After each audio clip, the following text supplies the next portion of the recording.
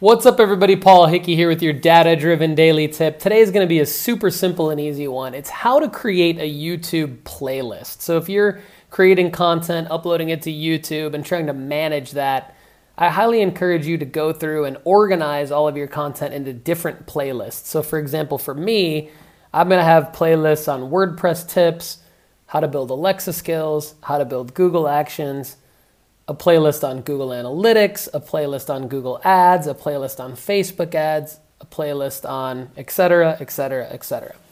So what you're going to do, what I recommend doing is first going over to your YouTube channel, opening it up, and then selecting all of the videos that you want to add into one particular playlist and just opening them up in a new tab.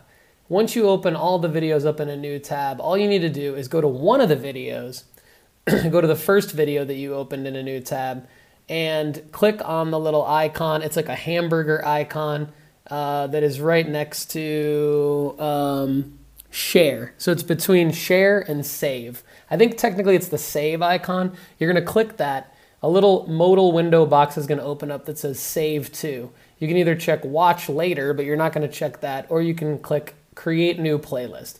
You're going to click create new playlist. And then after you click create new playlist, you're going to put in enter playlist name, name it, and then click create. And then all you need to do is go back into all of your other videos that you opened up that you want to add to the same playlist. You can click that save icon and then check the box that says the name of the playlist that you want to add it to, or add a new playlist. And then the coolest thing about this is once you've saved a bunch of playlists or one playlist, you can actually just share.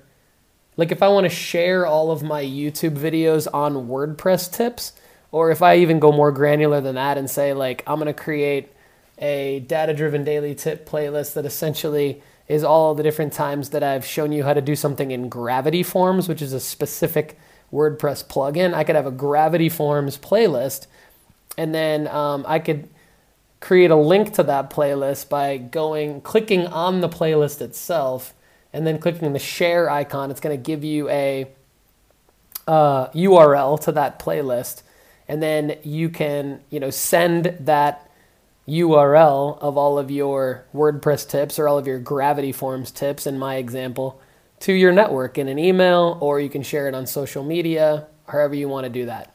This has been your data-driven daily tip. For more free digital marketing tips, go to dataoveropinions.com.